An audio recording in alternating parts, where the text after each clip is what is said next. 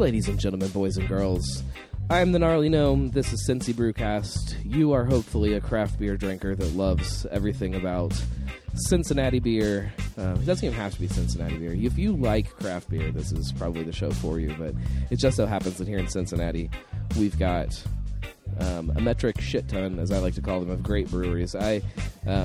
We were talking about this before the show, but I just spent the week in Columbus. And Columbus, I love you, and you've got some good beer, but it doesn't even hold a candle to what's going on here in Cincinnati. And I feel way more confident this week saying that than I would have any other week.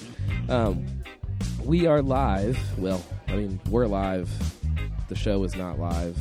You're listening to this probably in a week or so at Paradise for the inaugural bottle release.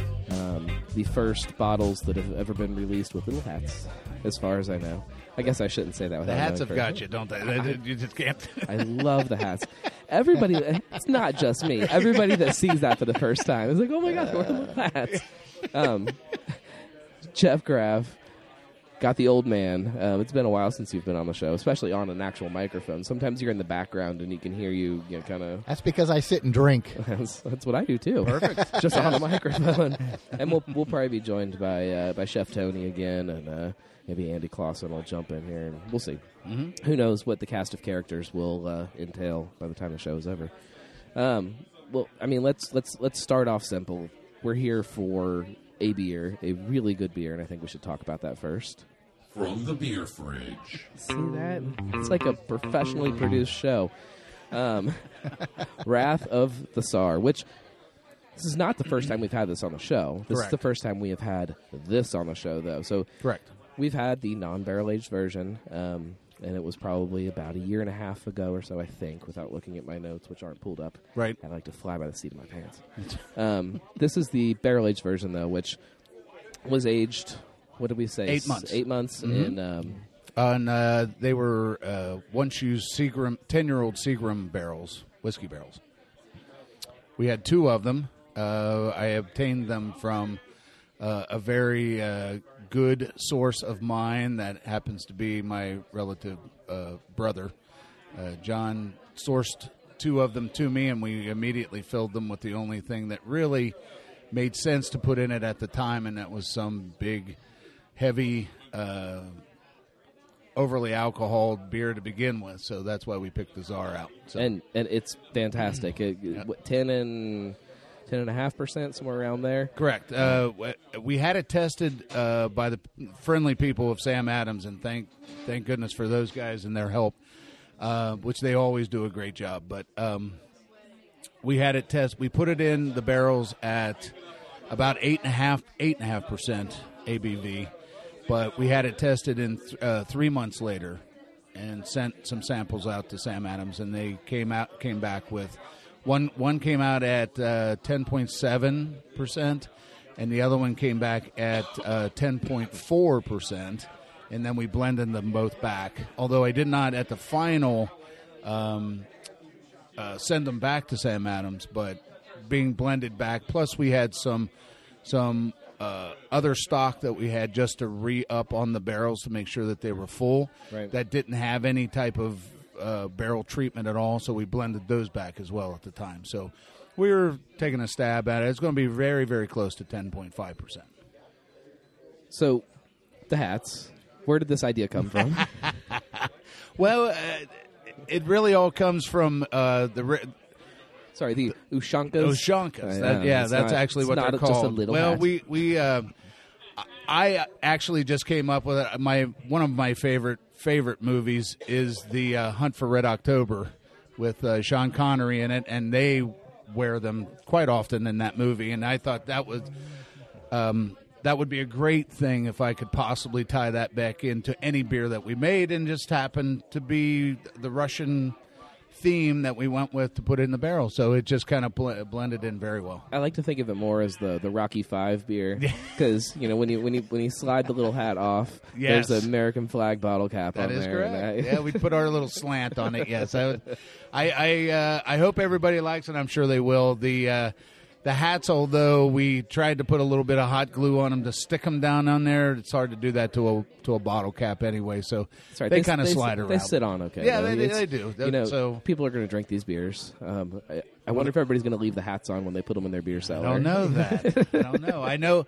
I know from we had a early release to our Mug Club members that are here in the tap room, and they were able to get a pre-buy yesterday, and before the hour was out after we released it, there was things showing up on Facebook. Yeah. Just like you can't believe, like, hey, you know, they had them all announcing and everything. But it will be great to see where the hats end up. Oh yeah. I mean, but we'll keep it clean here, everybody. But I would like to, you know, if they, one guy said he's buying 2 of them. No kidding, he was going to put them on the ears of his dog to take a picture and let him walk around with those little hats on the dog's ears. Now that, I don't know. We'll see how it looks. It might be pretty cool. I don't know. So, as far as the future goes for bottle releases with Paradise, you guys, I mean, we'll talk about how different this place is too, because I think if somebody had come in and said, oh, you know, they're going to have this really great bottle release with these little hats and, you know, 500 bottles were you know, came out of the 2 barrels, you know, a couple of years ago, that would have been unheard of for you guys to be able to do something like that. You couldn't keep up with. We could not. No, just the no minimal way. taps that you guys had. I mean, how many taps were before this expansion? Was it? Oh goodness, 4. 4. I mean, 4 to go from 4 to what do you got now? 13 now 13 with the nitro tap. Yeah. I mean, that's a big jump in production too. So, so I'm getting ahead of myself here. So, the future of packaging that's going to come here, you know, is this going to be a regular kind of event that we see, bottle releases, that kind of thing, or is this just a really kind of one-off special, maybe, you know, once a year or something? If we had it our way, we would do more of it more quickly. That is, our goal is to bring out a bottle release maybe a couple times a year, rather than just once. But yes, the plan is to do it at least once a year. I don't know. We set the bar pretty high with the little hats. I don't know if we can come up with anything that's even close to that. I've got this whole series of little hats on different bottles. I see. Okay, well, we'll have to talk about that. How many bottles did that generate? Well, we actually pulled 15 gallons off of it for the tap room so that we didn't, you know, everybody could have it here when we released it. But we came up with 466 22-ounce bottles. So, but because of fears of everything else too, we held some of them back in case we had some breakage or something like that. But we were down this morning to about 320. So, but we still have them now. So we, you know, they can. As far as when this airs, whether we still have them or not, they can give the brewery a call or, you know, stop out and see us, and we'll let you know whether we still have it. Yeah, I mean, I imagine they will last through today. Yeah. You guys are open again tomorrow, though. Correct. And everybody's going to be buying them tomorrow. And as days goes on, it becomes easier for you to get more than your allotment if you're in more than once. Right. So, that's possible. I don't imagine they're going to stick around for a very long time. I would say, at tops a week. So if you don't get this out for a week, sorry. So, everybody listen, you get to enjoy this beer just by our voices alone. That's right. It's really, really good. So I'm drinking it right now. So let's talk about it. Right, it's a beautiful imperial. Oh, where are you taking my? This is what happens when you put the old man on mic. Yeah, he is good. It's big. It's chocolatey. It's roasty. But then it's got this real great smooth vanilla kind of candy almost going on too. Like it's definitely boozy, but it's not. Well, that was all picked up from the barrels themselves. That was great. They were great barrels. There was, you know, we actually, when we got them, because it was a day or two before we filled them, we actually kept them wet. We put them in little kiddie pools and kept pouring hot water over and make sure all the wood was swelled and everything. But all that, we didn't use any chocolate in it. No baker's chocolate. No anything like. We did use a little bit of chocolate malt. But that vanilla portion of it in the aroma and also the flavor, that was all from the barrels. Well, and it does almost have like a cocoa powder kind Yeah. of chocolatey thing going on. Yeah, which it's is- a lot more which- chocolate than you would think. I've but had plenty of beers with a bunch of cocoa powder dumped in them that I Right. do not like. Right, And right. this is, I mean, it's fantastic. Chef Tony just joined us. Hey. What are you drinking? Well, what do you think I'm drinking? So, well, conveniently enough, that's what we're talking Yeah, about. that's Tell, right. tell That's us, what we're tell us talking what you think about it. Well, let's put it this way: when we went to make the sausage with it last week, we were like, okay, how much can we actually put in this and get away with keeping the rest of it so we can drink it?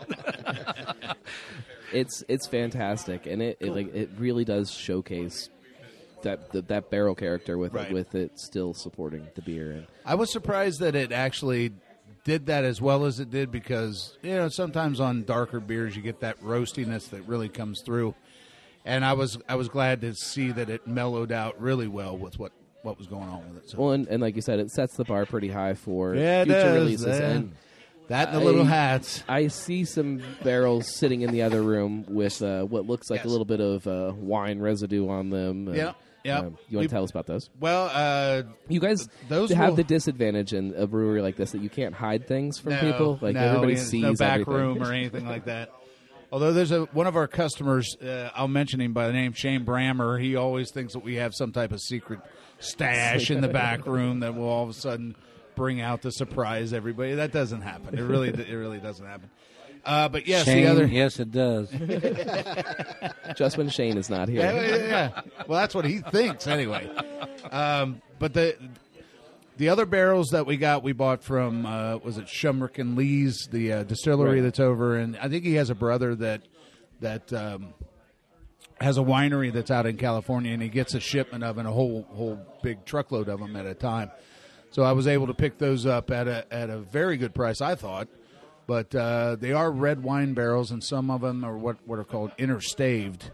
Now, most wine barrels themselves are not charred like whiskey barrels, so we have to make, and our idea is to make a beer that it would not have quite a roasty flavor to it in order to bring out more the oakiness of it rather than the charcoal of it. I think Saison is always the go-to for people when they're putting it in They a do a wine lot barrel, of and fruited saisons and stuff like that. I wanna What see was in something what else. was in the barrels? Oh, just some type of red wine. Okay. But I don't Like- know exactly what kind it was. Some of them have American white oak barrel staves, and then they're Chef Tony, the phone ringing. I'm leaving that in. I'm not editing it out. He's important. but they have American oak staves, and then they only have French oak heads, they call them, which are the end of the barrels. But most wine barrels are 59 gallons, and whiskey barrels are 53 gallons, and beer barrels are 31. So, it'll be a beer that will be light enough to highlight what's already in there. So, I mean, I don't think I've ever had a barrel-aged Kolsch before, but I'm a big fan of your Kolsch. That might be actually really good. I don't know how that would work exactly, but I would be curious. I would think anytime you're working with like barrels that were previously used for anything else, I would think you'd be better off and safer if you did it like an imperial strength anything. Yeah, but that's not as Because- fun. well, That's what everybody I expects. know, but that's true. Yeah, if you could pull it off without having it go bad or something. Well, and it, it's wood a is good- so different. It's a good point though too. Like, there's if you're a Mad Tree or a Rheingeist or a Braxton or one of these places, you can kind of screw around and take a barrel and throw something stupid in Right. it that may not Yeah. turn out. And be like, all right, if this turns out, awesome. Right. If it doesn't, then it doesn't really matter. So different with you guys. You've Yeah. got a very limited selection of barrels. Correct. If It's not you- necessarily that we have any more or less money invested. We probably have more because they buy it at such bulk volume. But it's more time and effort that you've wasted. Right.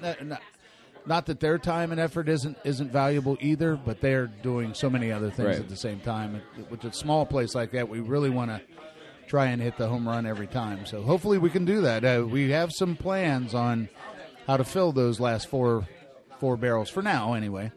So we only have 4 left. That is two sets of 2 of the wine barrels. Right. We're gonna do something for that for next year's bottle release. I do know that, but I don't know exactly what we'll do with the other 2. then that's our newest employee, Andy Clausen, is going to take the lead on 2 of those. We'll snag him in a little bit too, and try to squeeze him out, get some information out of him. I would like to make an announcement real quick that I am having the first ever Greater Cincinnati Oreo cookie beer. Yeah? Yeah. What is that? Russian Imperial Stout, and I have the sugar cookie Kolsch.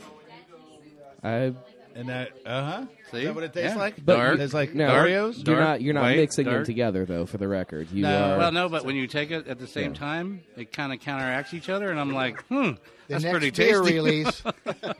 Here we go. Here we go. Yeah. Well, stranger things have happened. You never know. That's true. Well, I mean, and that's kind of what's fun about the whole craft beer thing is the Yep. experimenting and the playing around, and I don't encourage anybody to mix their Wrath of the Tsar with anything. I don't think you need it. But next to another beer, I can appreciate that. Or Right. I the beer blending thing is a world that I don't dig into that much. I've had a few that are pretty good, but Well, next to each other. another friend that of does ours, sound pretty good. Peanut, Right. Kales, or Nails, or whatever they call it, whatever his last name is. I just know him by Peanut. Peanut. He's, I don't and think he you loves need that. to It's give him okay. his We last love name. Peanut. He's a master of mixology. He Right. really does a really good job of blending stuff together. Now, to his, not all of his mixtures come out to where I like them, although it's neat to try. He'll blend all kinds of things together. He's been doing that for a long time. So let's talk about the tap room here. Back to that. We have about Peanut. the last show that we were here was like a year and a half ago. Yes. And we Yeah. were in the same room, but it looked very different Very than it does different. now. Yes.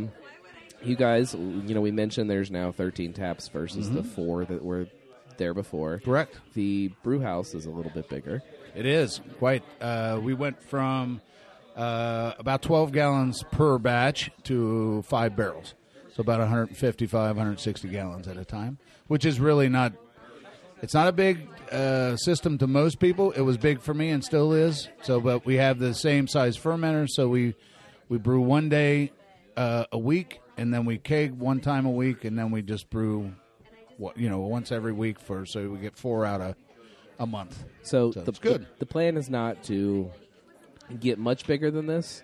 Well, I mean, fermenter we can space, always maybe? use we can always use more fermenters. Paradise North. But Paradise OTR. The idea would be that we're fine where we're at. If things happen, I mean, I didn't think I'd even be brewing on a 5-barrel system now. So it's just the way things work out. I mean, we can certainly go bigger if that's the way we want it. If we have the people who like the beer enough to where we can go bigger. But it doesn't mean I want to, immediately go into a 15-barrel system or anything like that. And we talked, I think, that last show. I should have gone back and listened to it, but I remember a conversation talking about growth and right.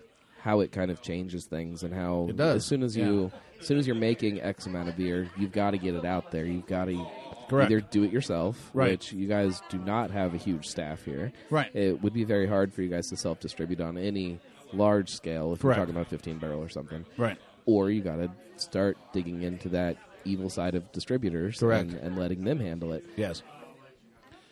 It's a kind of a real tightrope that you have to walk Yeah. with growth and with Well, the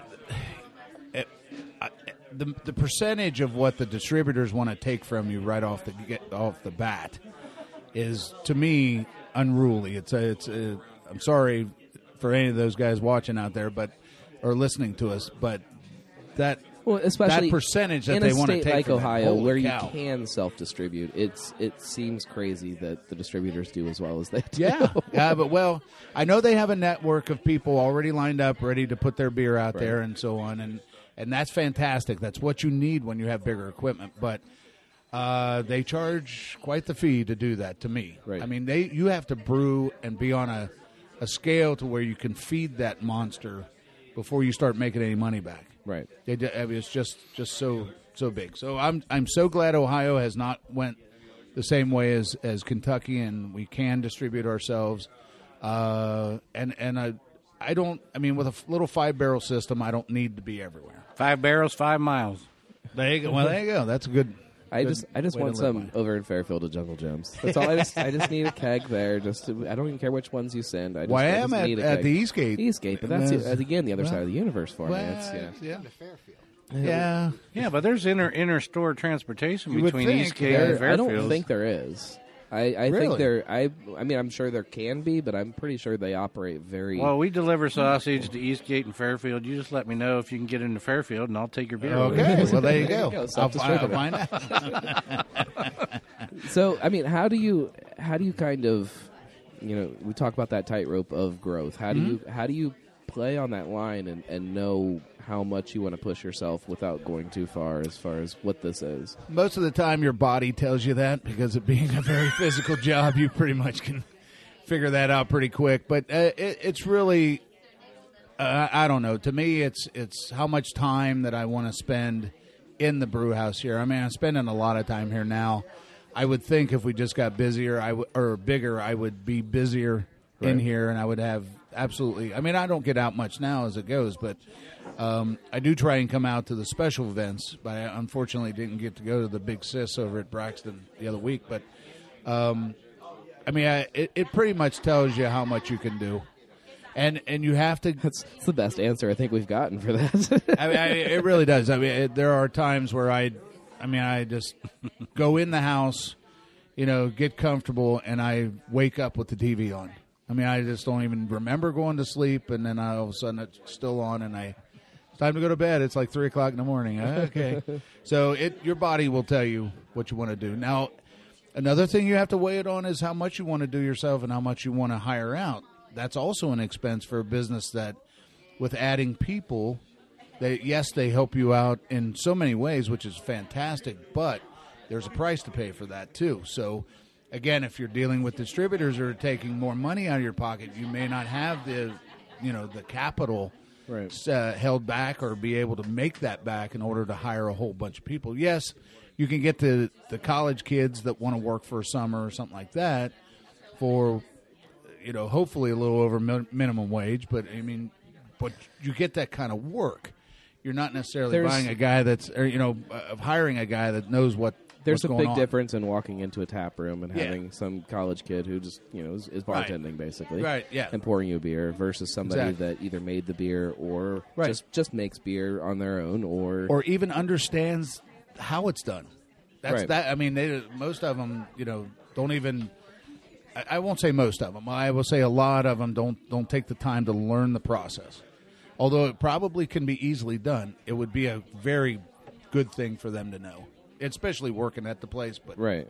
it's interest. You know what I'm saying? It's, well, I'm only going to be here 3 months. I don't have to do that. So if you got a distributor, Right. how far would your beer go out? Just regionally, locally? It doesn't have to. If you have enough to feed the beast, it can go, It can go pretty coast to far, coast huh? Really? if you want it to. Yeah, there's paperwork that you file with the federal government that allows it to pass over state lines. I myself am only selling in Ohio. I don't have to have that kind of paperwork for the feds, but absolutely, you can go as big as you can supply.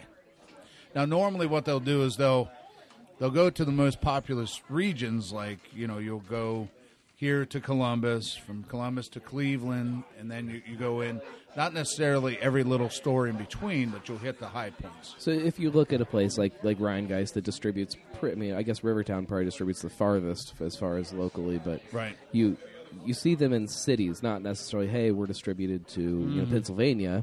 It's, hey, you can Correct. get us in Pittsburgh or Philadelphia or wherever it is. Right. They find these pockets that they think their beer will sell well, and Yeah. you go there and you go there and you go there, and it's But the distributors keep all that information for them, and they'll set it up. I mean, all you have to do is brew beer, get it to them, and it's quite the machine. They want more. They want more. They want more. And unfortunately, what sometimes happens too, and I knew it was happening to Scott La Follette, Oh, yeah. that the distributors were demanding so much beer that he was having to rush through it a little bit, probably more than he wanted to do that. And then when he says, "Well, I'd rather keep the quality up and not distribute to all these places," then they start backing off his brand, and Well, that's terrible. And I don't want to speak out of turn with Scott or anything, but I know when he did kind of scale back to Hamilton County, Yep. it was still very easy for me to get his beer in Butler Oh yeah, County. yeah. And I asked him about it, and he's like, well, it's Stagnero. You know, I asked them not to, but at the end of the day, they've got it, and they're going to send it wherever they really want to send it. Correct. And Correct. It's a whole other kind of beast when you start dealing with, not that it's good or bad, but it's just a whole other type of side to your business. It's hard to, well, their job is to sell beer, period. Right. That's it. If you can't feed that animal, don't even go to the zoo. Don't even sign on one. You know what I'm saying? And there's something special about a place like Paradise or a place like Dogberry, we hope or a so. place like Fibonacci, where it's a neighborhood place. It still has that feeling. Good. Even if I can't get your beer in Fairfield, I'm okay with it because this place is so special. Okay, Tony, get to work now. Come on. It's just, I think contract brewing is the next wave for, places like this, where you can take a franchise operation that's local, and we won't name names because we've already discussed a potential target, but, you've got a restaurant that owns 5 or 6 locations. They don't have a specific beer that's identified with their brand, but yet they can easily take and come over here to Jeff and say, hey, this is what we're looking for. We'd like to create a beer that does this, this, this, and this, and we want to call it our beer. And then he has the ability to produce that beer on a regular basis, and it's just in this marketplace. Right. And I think that's going to happen more and more and more with smaller places like Paradise. Right. And I think it's great because then, one of those franchises happens to be over in Fairfield. So Right. Well, there you go. If I walk into a restaurant and they've got a beer with their name on it, immediately that's right where my attention goes. Yeah. I can drink a Truth or a Psychopathy or whenever I want. But if I'm walking into a place and there's something different and something that I can only get there, Right. that's right. And where I I'm think for going. that restaurant or that chain that's thinking about that, they have to let people know where that's from. Yeah. They can't hide that saying, hey, it's brewed by, whatever. I mean, they should say, and that's part of the marketing aspect that comes out of it, They can say, hey, Paradise Brewing brews this for us. It's our beer. And it's only here. Yeah, Right. I mean, it's the kind of it's the same philosophy we have when we do our sausage. I mean, today you can only pick up. We only made 12 packages of the infused Wrath of the Tsar sausage. It's a unique product. You can't get it anywhere else. You can only get it here today. And I think it's cool like that because it's a unique item. You can't find it anywhere else. Right. Right. So do you see the restaurants pairing that beer with a particular Exactly, and that's the next thing. food item? Yep. They will do that. Still, my biggest pet peeve is that there are not enough places where I can walk in and order a Brew City sausage and get that sausage with that beer at that same time. Right. Like, I feel like so many places are just missing this whole idea I know. that it could be. There's only 4. I- What's taking them so long to catch up? I have no idea, but you know what? Right. It's all right. I like the 4 that we have. well, so let's kind of jump topic. Well, let's take a break, and then that'll help us transition into talking about you, Chef Tony. I'll get some beer. Perfect timing. I know we talked to you just the other night at Big Sis, but I don't think we really got a good chance to dig in and talk about what you got going on. So we'll be right back. Cincy Brewcast is the voice of Cincy Craft.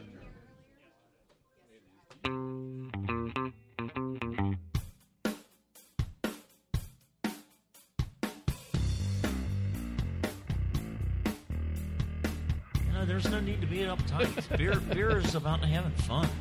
The dream is definitely the fact that we went from home brewing in a garage to where we are today. Right, that is the dream. Where we go from here, we're gonna continue to figure out as we grow.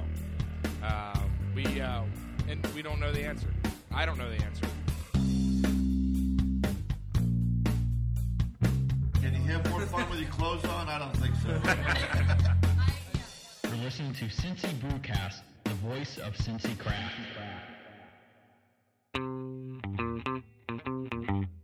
This is Steve Shaw. This is Eric Bosler. Hi, my name is Gamal Nagy. Hey, y'all. This is Sean Willingham. This is Brett Coleman Baker. Hi, I'm Scott LaFollette. Hi, this is Evan Rouse. Cellar Dweller Craft Beers. Darkness Brewing. Rivertown Brewing Company. Municipal Brew Works. Urban Artifact Brewing. Blank Slate Brewing. Braxton Brewing Company in Covington, Kentucky. In Cincinnati. In Northside. In Hamilton, Ohio. Bellevue, Kentucky. Mar, Ohio. You're listening to Cincy Brewcast. Cincy Brewcast. And you're listening to Cincy Brewcast. The voice. The voice. The voice of Cincy Craft.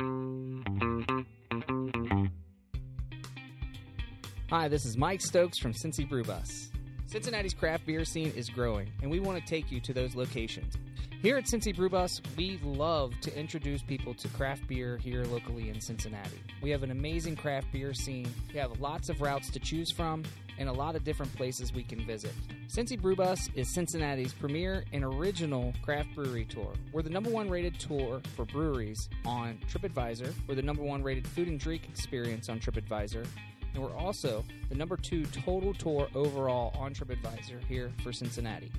At Cincy Brew Bus, we provide a VIP tour experience for the novice and for the expert craft beer drinker. We like to take you out, show you how the beer is made, tell you about Cincinnati's rich brewing history, and at the same time, have fun, do some trivia, and drink some locally made, fresh craft beer. I look at the Bud Light drinkers out there as a forest to be harvested. They're all out there and they don't know any better yet, but they will. You don't ever hear somebody say, "Yeah, I used to drink that craft beer crap, but I went back to my Bud Light." You don't hear that, do you? No, you don't. You're listening to Cincy Brewcast, the voice of Cincy Craft.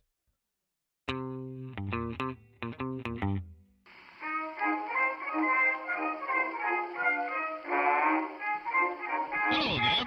You're listening to Cincy Brewcast, the voice of Cincy Craft.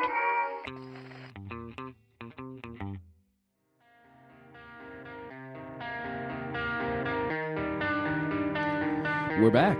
Cincy Brewcast, the voice of Cincy Craft. We are, of course, still at Paradise. I still can't figure out how you come back from a commercial on a podcast because I know people aren't tuning into the show. Like, I know that I don't have to tell them where we are, what we're doing, because they were probably already listening just 2 minutes ago. They probably fast-forwarded through that commercial. Didn't. We are back and we are live at Paradise Brewery. And we've got Andy Clausen now. How in the world have we managed to not have you on the show yet after your stint at, like, how many breweries? This is my fourth stop. We've had your wife on the show. We have not had you on the show. Well, Go these figure. things happen. Well, before we get to talk about some more of the things here and some more of the things with you, Chef Tony, what's going on with Cincy Brew Bots or Brew City Brats? I gotta get better at that. That's all right, man. Brew That's City all right. Brats. Yeah, I mean, a while back, the Cincy Brew Brat. When we first started, it was Cincy Brew Brats, and we changed the name.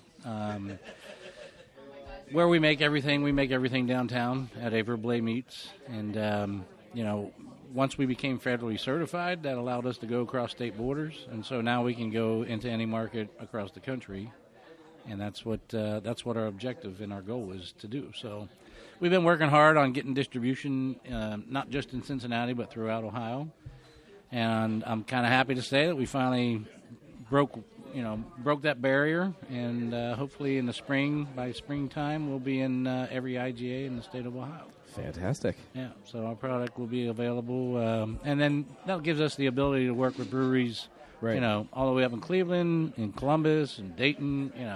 We'll be able to pick and choose beers that match well with, and the breweries that want to, get behind making something that's theirs. Who does a good job of that is Warpwing. Right. Esther's little secret with and partnering with brands like that. Braxton does it with, graders. That's the kind of thing that we're looking for, is to get in with breweries that want to create something that's a product of their own and using, a recipe that we develop with that beer. It showcases a whole other side of a beer that I don't think people appreciate it enough. As soon as you bring food into the mix, it has the ability to. You take a beer like this Wrath of the Tsar. If you are lucky enough to be here today and snag one of those packages, you will.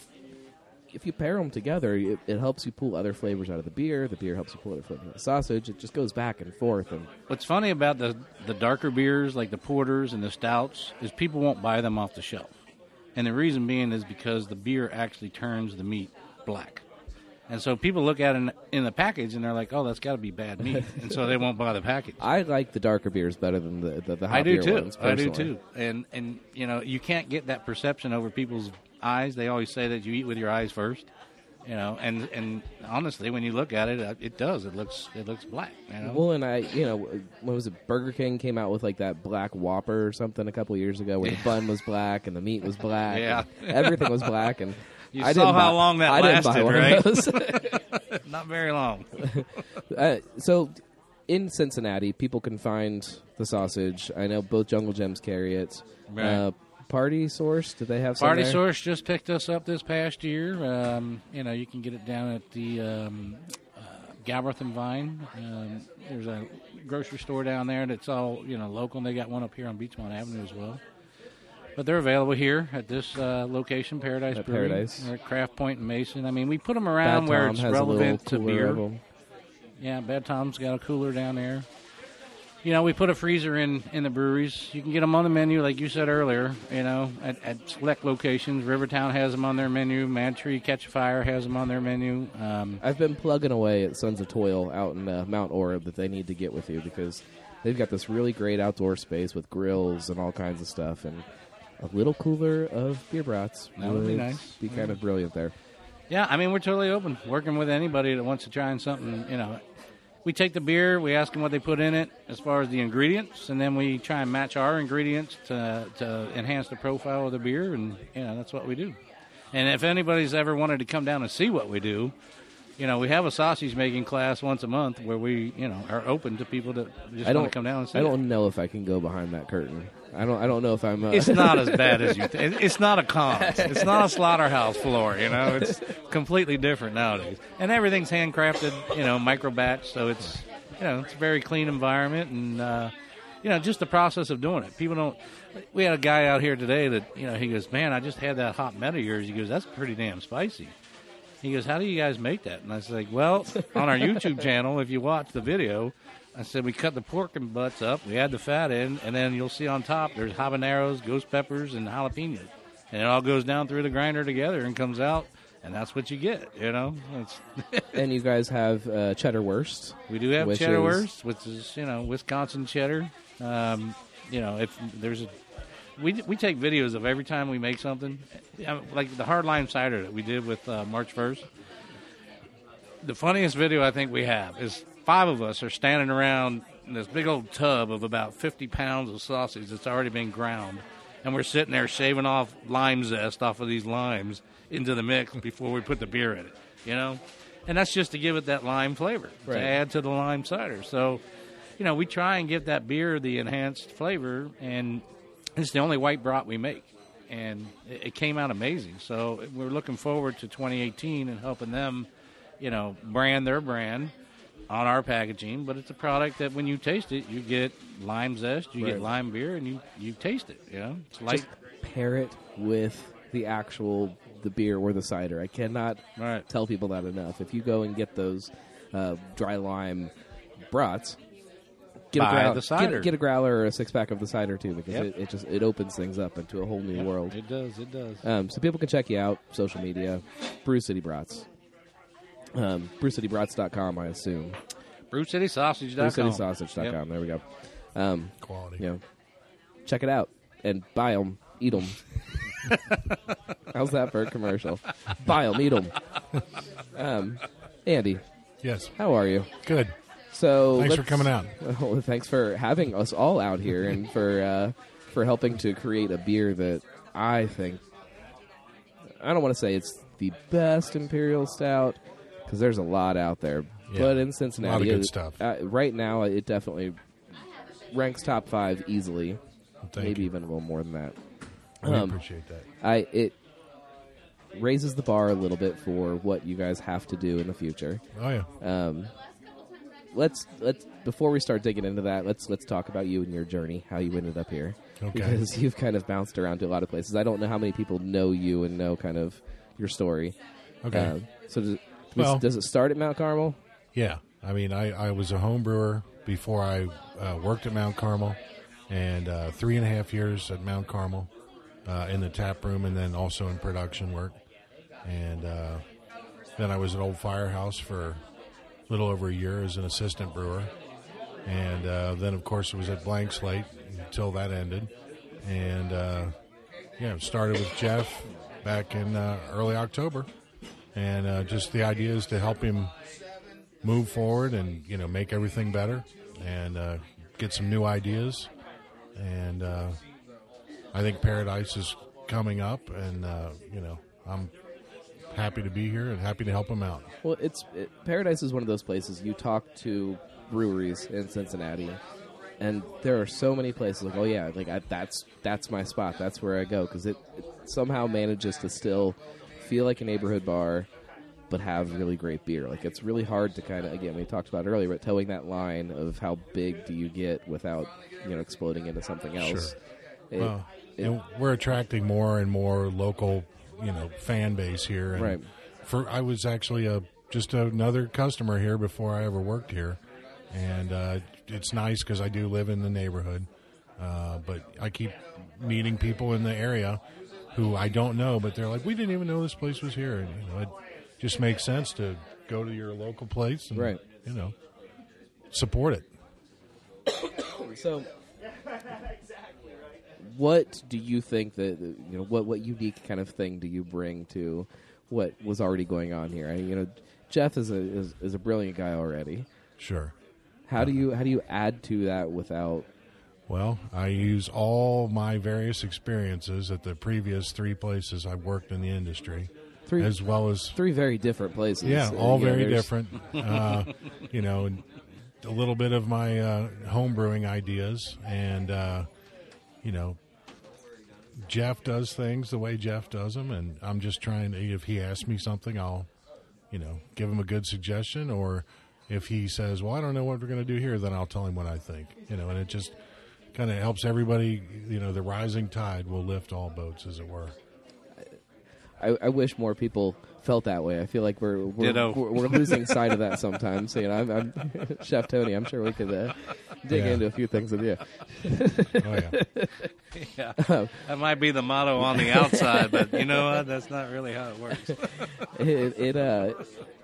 Cincinnati is a very strange city. I think when you look at it, we've got some really fantastic breweries, and the more I look at it, the more I realize that. Agreed. And everybody loves to talk about how much they love each other, and then you get those times where you catch these glimpses, and you're like, did you just say that? You're really doing that to that person? That should be a whole podcast all by itself. Yeah, it's hard to get guests for that show. It was a lot more fraternal early on, I would say. I have to have 4 voice disguisers or something, and have all these. Yeah. Well, we got 38 breweries now.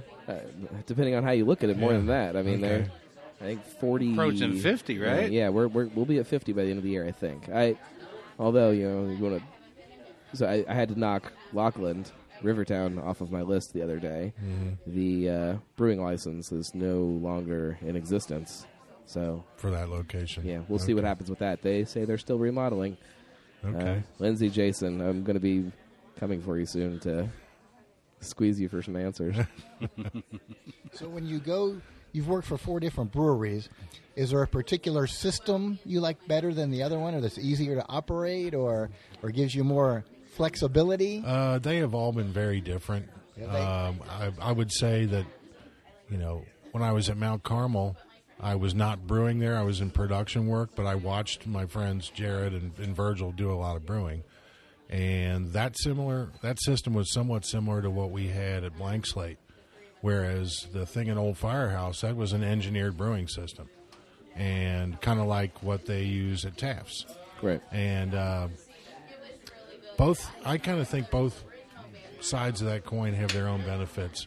I kind of like the upscaled homebrew system. You kind of seem to have more control, but then it's a little more work though, too, right? Yeah. Oh, yeah. It's a lot more manual. But, which I think is why Jeff hired you personally. Probably, yeah. Get his money's worth. But, the engineered systems are a lot more push button, and things can be easier. But, when something goes wrong, that can create a situation that kind of rolls down the line and causes other things to go wrong. Where if you see something going wrong in a more of an upscaled kind of a homebrew kind of system, you can stop it, right, and fix things before anything really goes bad. But yeah, they've all been very different, and for me, it's been good experience seeing it all and working on the different. You have options then. You can work on all these different setups, and just kind of exposes you to everything. So I know that at one point I talked to you probably at Mount Carmel, and you talked about I want to brew. I want to get into that. I want to be on the brew deck, and I want to be making beer. Right. And so, as your kind of journey has progressed, you see more and more of working towards that till you get here, and it's you've kind of nailed the right kind of mix of that here. Right. I assume this is not a stepping stone to get into somewhere else. No, that's not my idea, no. I was talking with Jeff, and, he said, well, did you ever think about working here? And I said, well, I hadn't really thought about it, but... I didn't think you guys were hiring. Yeah, I don't really, go from one place to the other. I just kind of like to dig in, improve the process. You should be able to learn something or improve something every time you brew. And that was really what made me want to brew on this scale commercially instead of, I still do homebrew with a couple of friends occasionally, but usually when the day is done, you're not going to want to then go and homebrew. Right. But, yeah. How true. Well, I mean, let's get into kind of a different type of conversation. Then why not? Let's talk about Cincinnati as a whole and talk about where things are, where we think things are going as far as the brewing community.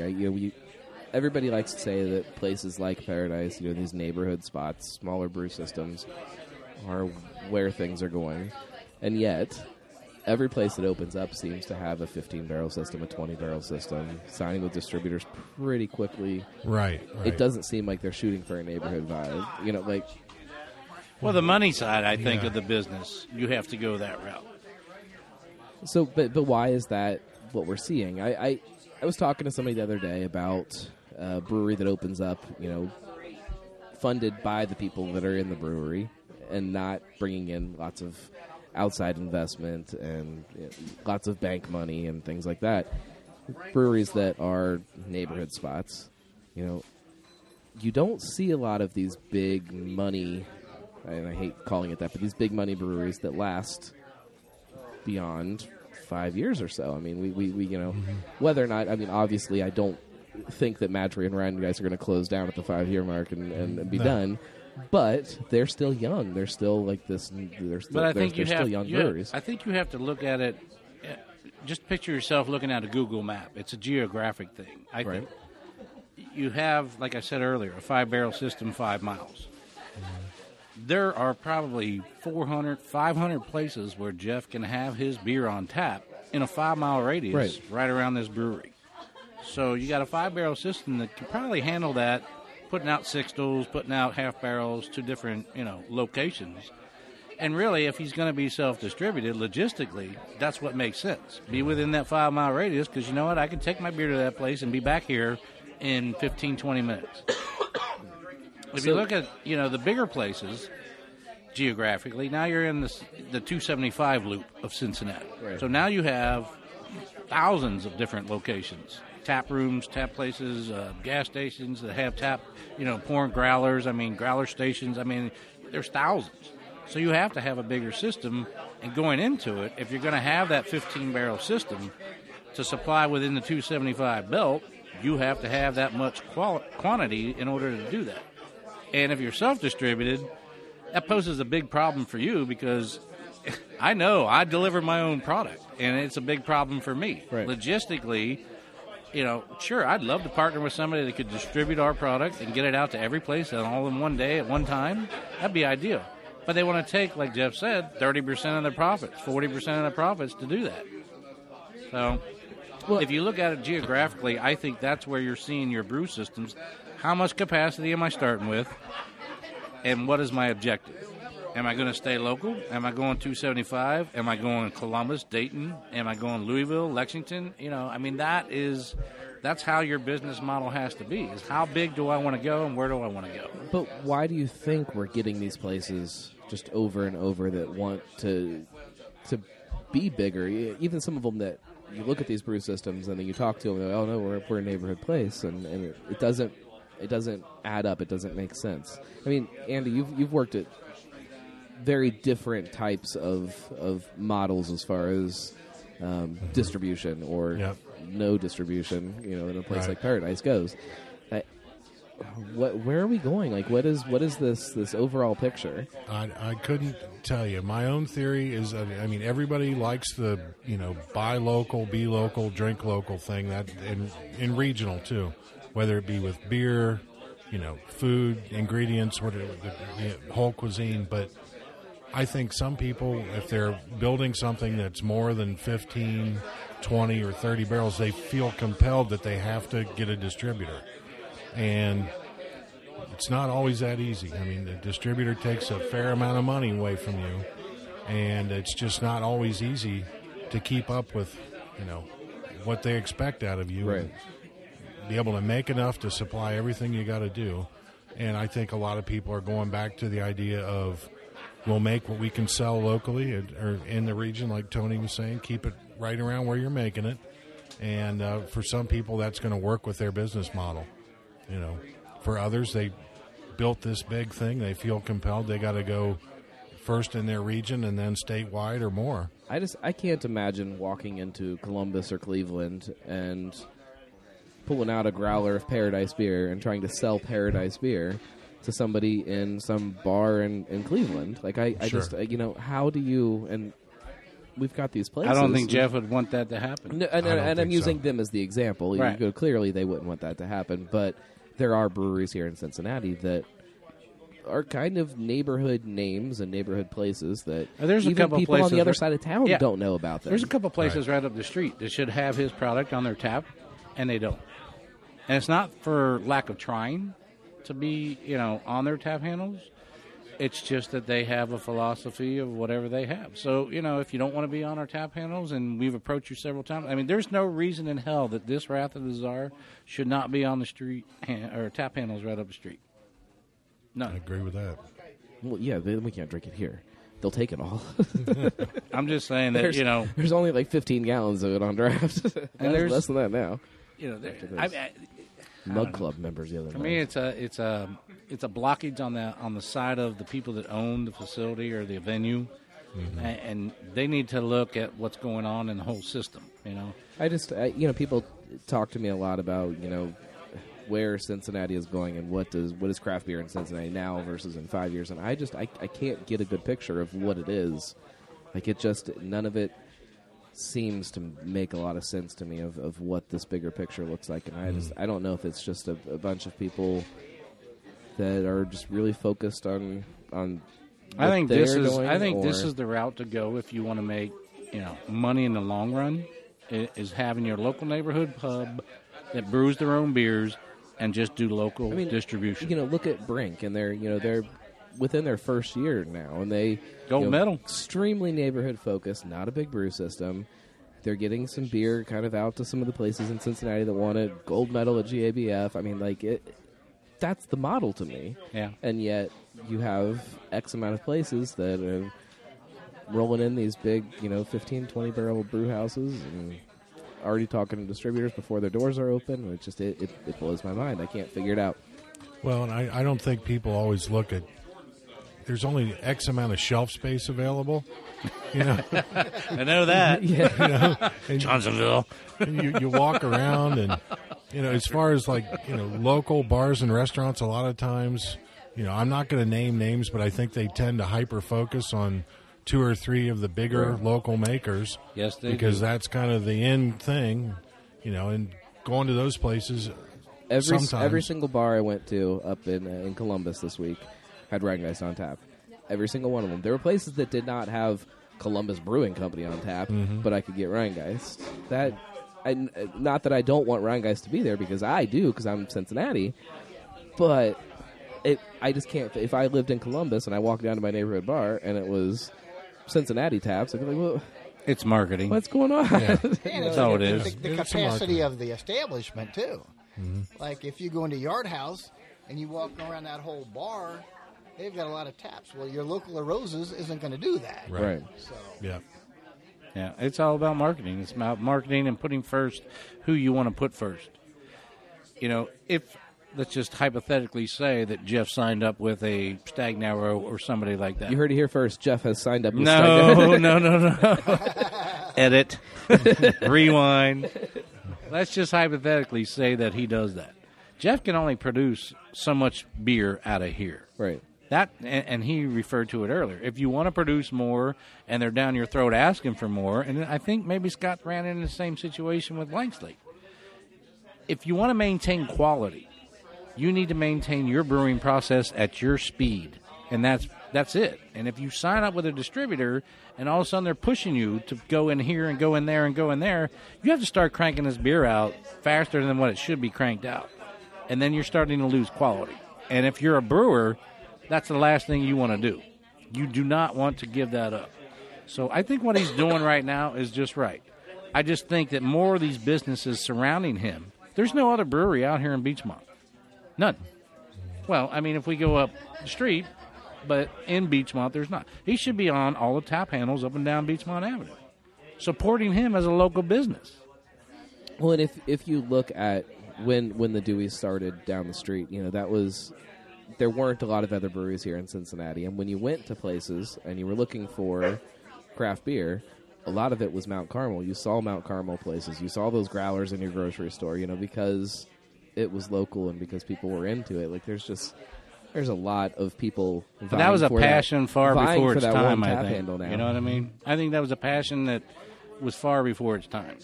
I think if you I think the industry caught up with him. I think if you would talk to him today, which hopefully we'll be doing that here in the near future, I think he wishes he was a size like this now. I think that this would be the type of atmosphere that they would enjoy. You go back to Sam Taproom. Adams, for example. I mean, there you have who is considered by the media, I guess you'd say, the grandfather of craft. Mm-hmm. And look at where they're at now. Twisted Tea. So where they're at now. That's the moneymaker. Twisted Tea and Angry Orchard and what else? They have some kind of sparkling water, booze, something or other. I mean, there's this. That's a whole other ball game there. That's all these businesses evolve. You mentioned Mount Carmel.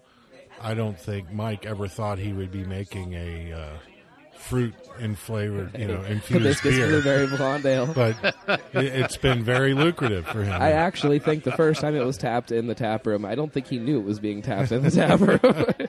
Which we hear that too. Listerman's a good example of that. Mm-hmm. If you told Dan Listerman that he was going to be making a hazy IPA named after somebody's pet, that's the stupidest thing I've ever heard. You go make my smoked Bach. That's I don't think he would have pushed for that direction either, but it evolved into that, and now I think he's okay with it. No, I mean when a viable revenue stream presents itself, and you've got a segment of your customer base that'll take it, and you got to fill it. Yeah. So that talking Listerman and New England IPAs, what's the opinion there on the New England IPA? How do you guys feel? The hazy? Hazy, not hazy. What was the other one that they had just put out? You like them? Don't like them? I'm a total IPA guy. I am. You can give me double IPAs all day long, and that's like my favorite. I don't know what it is about the taste and the flavor of them, but But you're talking like a big West Coast bitter kind of double IPA, not I like a strong IPA that just when I drink it just kicks the back of my throat's ass, when it goes down, and I love that. That's just my flavor profile. It's not for everybody, but there's only a few of them in town that have actually done that. There's a few of them that are on different coasts that have done that for me, but I can't get them in this market. And when they do become available, I'm Johnny on the spot. I'm right there to pick them up if I can. Right. And that's all I can get. I haven't had one here in Cincinnati that's really just blown me away yet. And the IPAs are overdone, according to everything that you read and everybody that talks about them. They're like, oh, it's just another IPA. No, it's not another IPA, because I've had an IPA that's really, really good, and I've had all these other IPAs that say they're really good.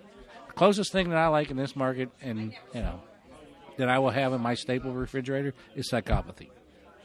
I will drink it, all day long. I like Psychopathy too, and it's consistent. That's what I enjoy about that beer. Is it's always consistent. It doesn't matter when I buy it, what time of year I buy it, what can I buy. It's always consistent flavor. I like that. I can enjoy that. Six of them does me well. Where does that put you on the haze train? Is it a thumbs up or a thumbs down, though?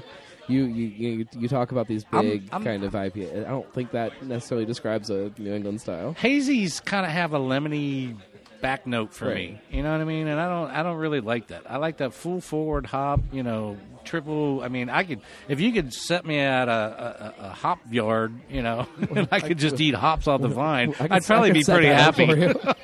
Hops and jalapenos, right? Hops and You're good to go. jalapenos. Andy, what about you? Haze, yay or nay? I mean, I've had some good ones, and I think of probably one of the original really good ones from up east. You think of like Hetty Topper or something like that.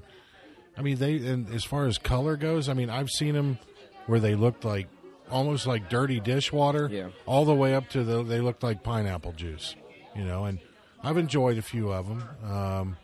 I do like ones that are closer to Hetty Topper, but some of them are, I don't know. I think it's something that a lot of breweries feel like they have to reach for to do because it's popular elsewhere and Right. it gets a lot of press. From and I'm not even going to ask you about hazy IPAs, old man, because I don't even think you know what I'm talking about. I don't like them real hoppy anyway. So he knows his beer, but he doesn't really know his beer. I don't think he's ever stood in line for a New England IPA in his life. What do you guys wish there was more of here in Cincinnati being made that people aren't doing? Whether it makes sense to make it or not, Well, a lot of people feel compelled to, because of the way the market goes, you got to play the seasonal beer game or, the kind of a holiday beer thing and whatnot. And that doesn't leave a whole lot of time to do other things. It's kind of like mathematics or music, kind of whatever your idea you're doing. It's all been done somewhere before, Right. but you just kind of find a new arrangement for it, And Simpsons did it. Yeah.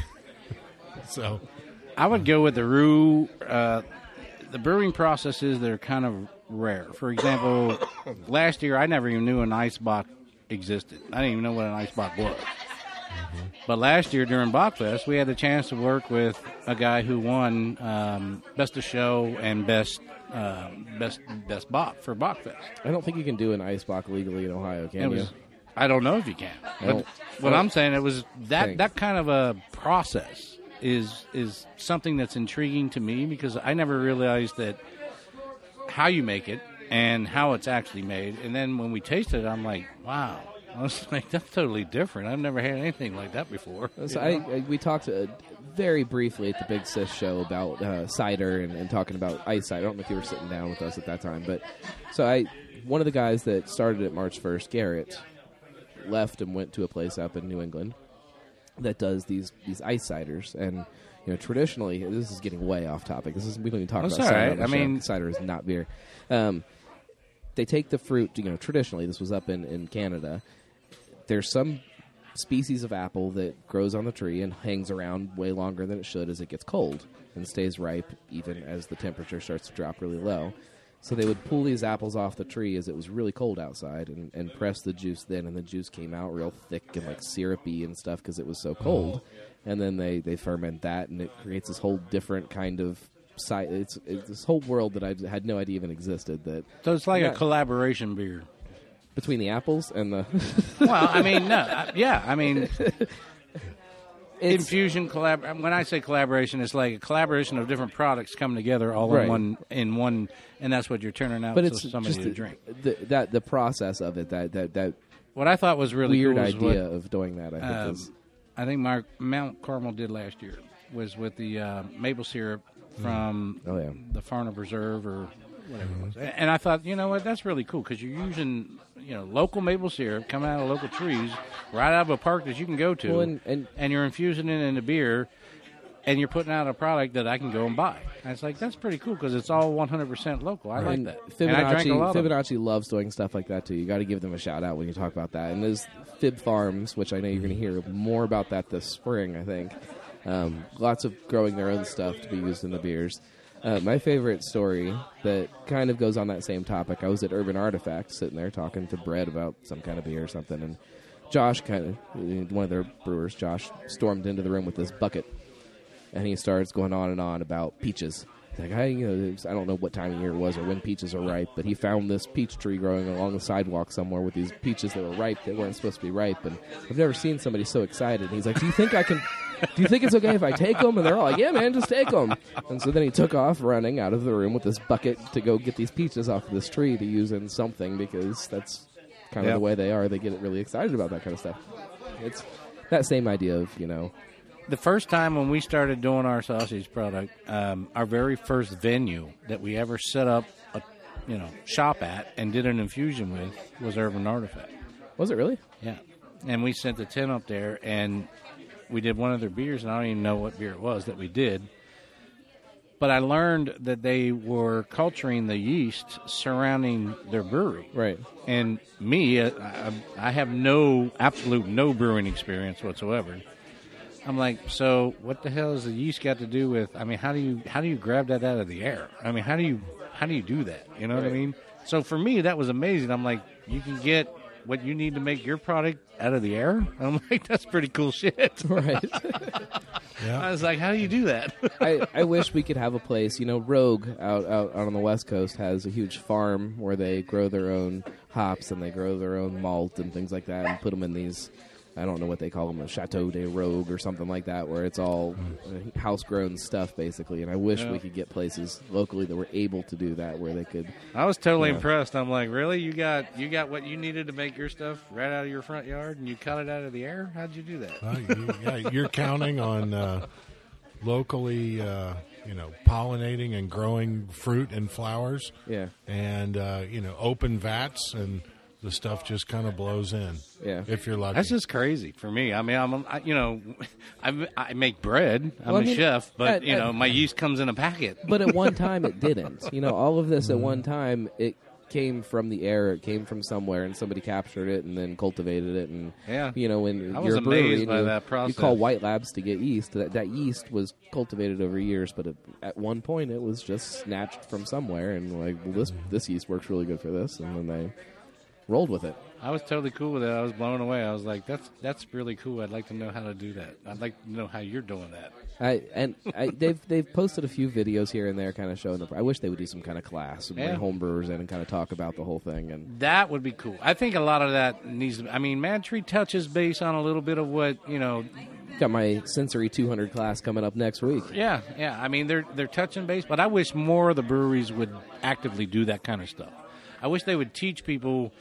We're not going to show you our trademark secrets and all that, but we're going to, come on in and we'll show you how to do this, or we'll show you how to do that. Or, a brewery like Urban Artifact, I think, would be open to do that. They collaborated with the Greater Cincinnati Craft Beer Shit Show, whatever it's called, the Facebook group, and they did a beer where they just they took a big portion of their beer post souring, so just that base souring that then they add the fruit for their Midwest fruit tart ales. And just gave it to people and said, here, bring in your carboy. We'll fill it up with our beer. You take it home, put some fruit in it. We'll kind of give you our guidelines that we go by. Right. And just roll with it. Just giving it away to people, like it's to kind of spur that thought process with people and to... I think that's a good community experience for people to just go through, just to be a part of, that local brand that did that for us and presented that to I don't know. I'm not a brewer. I've never brewed anything in my life on the brewery side of things. I've learned a lot in the past 4 years since doing what I do. But, the way these guys work and how they do what they do, I'm just like, it's way beyond me. There's no way. I brew less and less every year that goes by. After more and more places open up, I realize I don't need to go through this. There's a whole lot of people way better than I am. It doesn't hurt. My wife is a very big wheat beer fan, and our last one was really good. Tastes a lot like green apples. I don't think it's supposed to. Yeah, so this guy right here, Andy, I don't know him personally. We've known of each other. Tony, Andy, but Tony. I completely appreciate not just him, but everybody is behind the scenes. I honestly don't think that a lot of people that are at the breweries behind the scenes get the accolades that they should get. I agree 100%. For producing the product that we pop a cup and pour in our glass. You know? Worker bees. Yeah, I mean, especially when you start scaling up to these bigger places, the Braxtons and the Madries and the Rheingeist. Right. There is a lot of people that nobody knows their name. But it's all like it's a hidden secret. Nobody wants to put that out there publicly so you can see that whole process. And I'm like, why don't they share that? They share the recipes, right? I mean, you go on Madtree's website. There's the recipes for all their beers. Why don't you take me into the brewery and take me through a day of actually brewing? Take me through the entire process of making Psychopathy. I would Right. watch that video all the time. I would like to see what I'm drinking. How did you make that? Show it to me. I think that it would be really cool to see. I think marketing wise, that would be huge. I think. Well, if anybody from Madry is listening, well, there you go. I think Steal we that should, idea. I think we should just follow Andy and Jeff and figure out how they made Wrath of the Czar. The barrels. Of course, we got to go back. It's all in the barrels. We got to go back 8 months. It's a couple people standing around with their hands on their hips, staring at a barrel. You think it'll work? Talking about the right carbonation level, I've been in a couple of times where Jeff has shaken up the little thing. What do you call that? The alcohol meter. Oh yeah, The CO2 volume meter. Yeah. Yeah, and I'm like, what is that? I mean, for me, I'm just completely ignorant. So. Well, and I think that I think is, that kind of stuff, if the craft beer business wants to bring in new blood, they need to show that process of what we're doing. Right. This is how you do it. This is what this is called, and this is why we do it. And I mean, you can go out there on YouTube and pull that in, but it's from a brewery that I have no interest in from some other state and some other market. But if somebody here locally did that, I'd be like, oh, cool, that's how you do that. Well, when you just taking a tour. I know the tour here at Paradise is probably a very short one because you can sit right here and kind of get the whole thing. You can just kind of point, but taking a tour, even if you've been drinking at a place forever, if you're a diehard Rheingeist person and you've been going there since they opened their doors and you've never taken a tour of it, do it because you do get kind of a peek. You don't really get to see that process if you were following it the whole time, but. Yep. You get a peek at all of these different parts that go into it, from the brewing process to the distribution side. Rheingeist is a fascinating one because they do self-distribute so much of their beer. Well, one of the things that we went on last year was the Brewing Heritage Tour, which is why we chose them to be the benefactor this year from the Brewers Open, that I helped promote. And when we went on, I never knew, all the history. I had no idea that there was like 164 breweries in this town, prior to Prohibition. And I was like, really? So from the river all the way up to here, there was that? I mean, it was pretty much every building all the way down was a bar. Right. A brewery, a bar. A lot of saloons. And then when we hit Prohibition, everything disappeared. And then the tree shook and there was only 5 or 6 left. And those 5 or 6 faded away, and we ended up with 2 or 3. And now those are all back. You've got your Shootapole, you've got your Moorline, you've got all the ones that were big back in the day. They're back, and I think that's really cool. And now there's 48 others. Yeah, I mean, and like by the end of the year you'll be at 50, and who knows what 2018 will have in store. And, well, guys, that's a show that does it for us. Because I need Glad a beer. we could help. I see Justin standing there, and I need to order a beer, and I can't because I'm talking. I didn't even get to talk.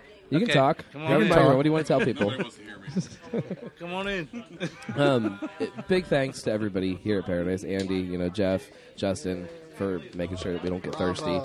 Good beer. Thanks for coming out. This beer, if you're listening to this and you didn't get a bottle, call them, see if they have a couple left. I doubt that they will by the time you hear this, but this beer is incredible. And keep your eye on social media for the next bottle release. And if you haven't been to the tap room, come to the tap room. I mean, this place is a special place, and God, I wish we could get over in Fairfield.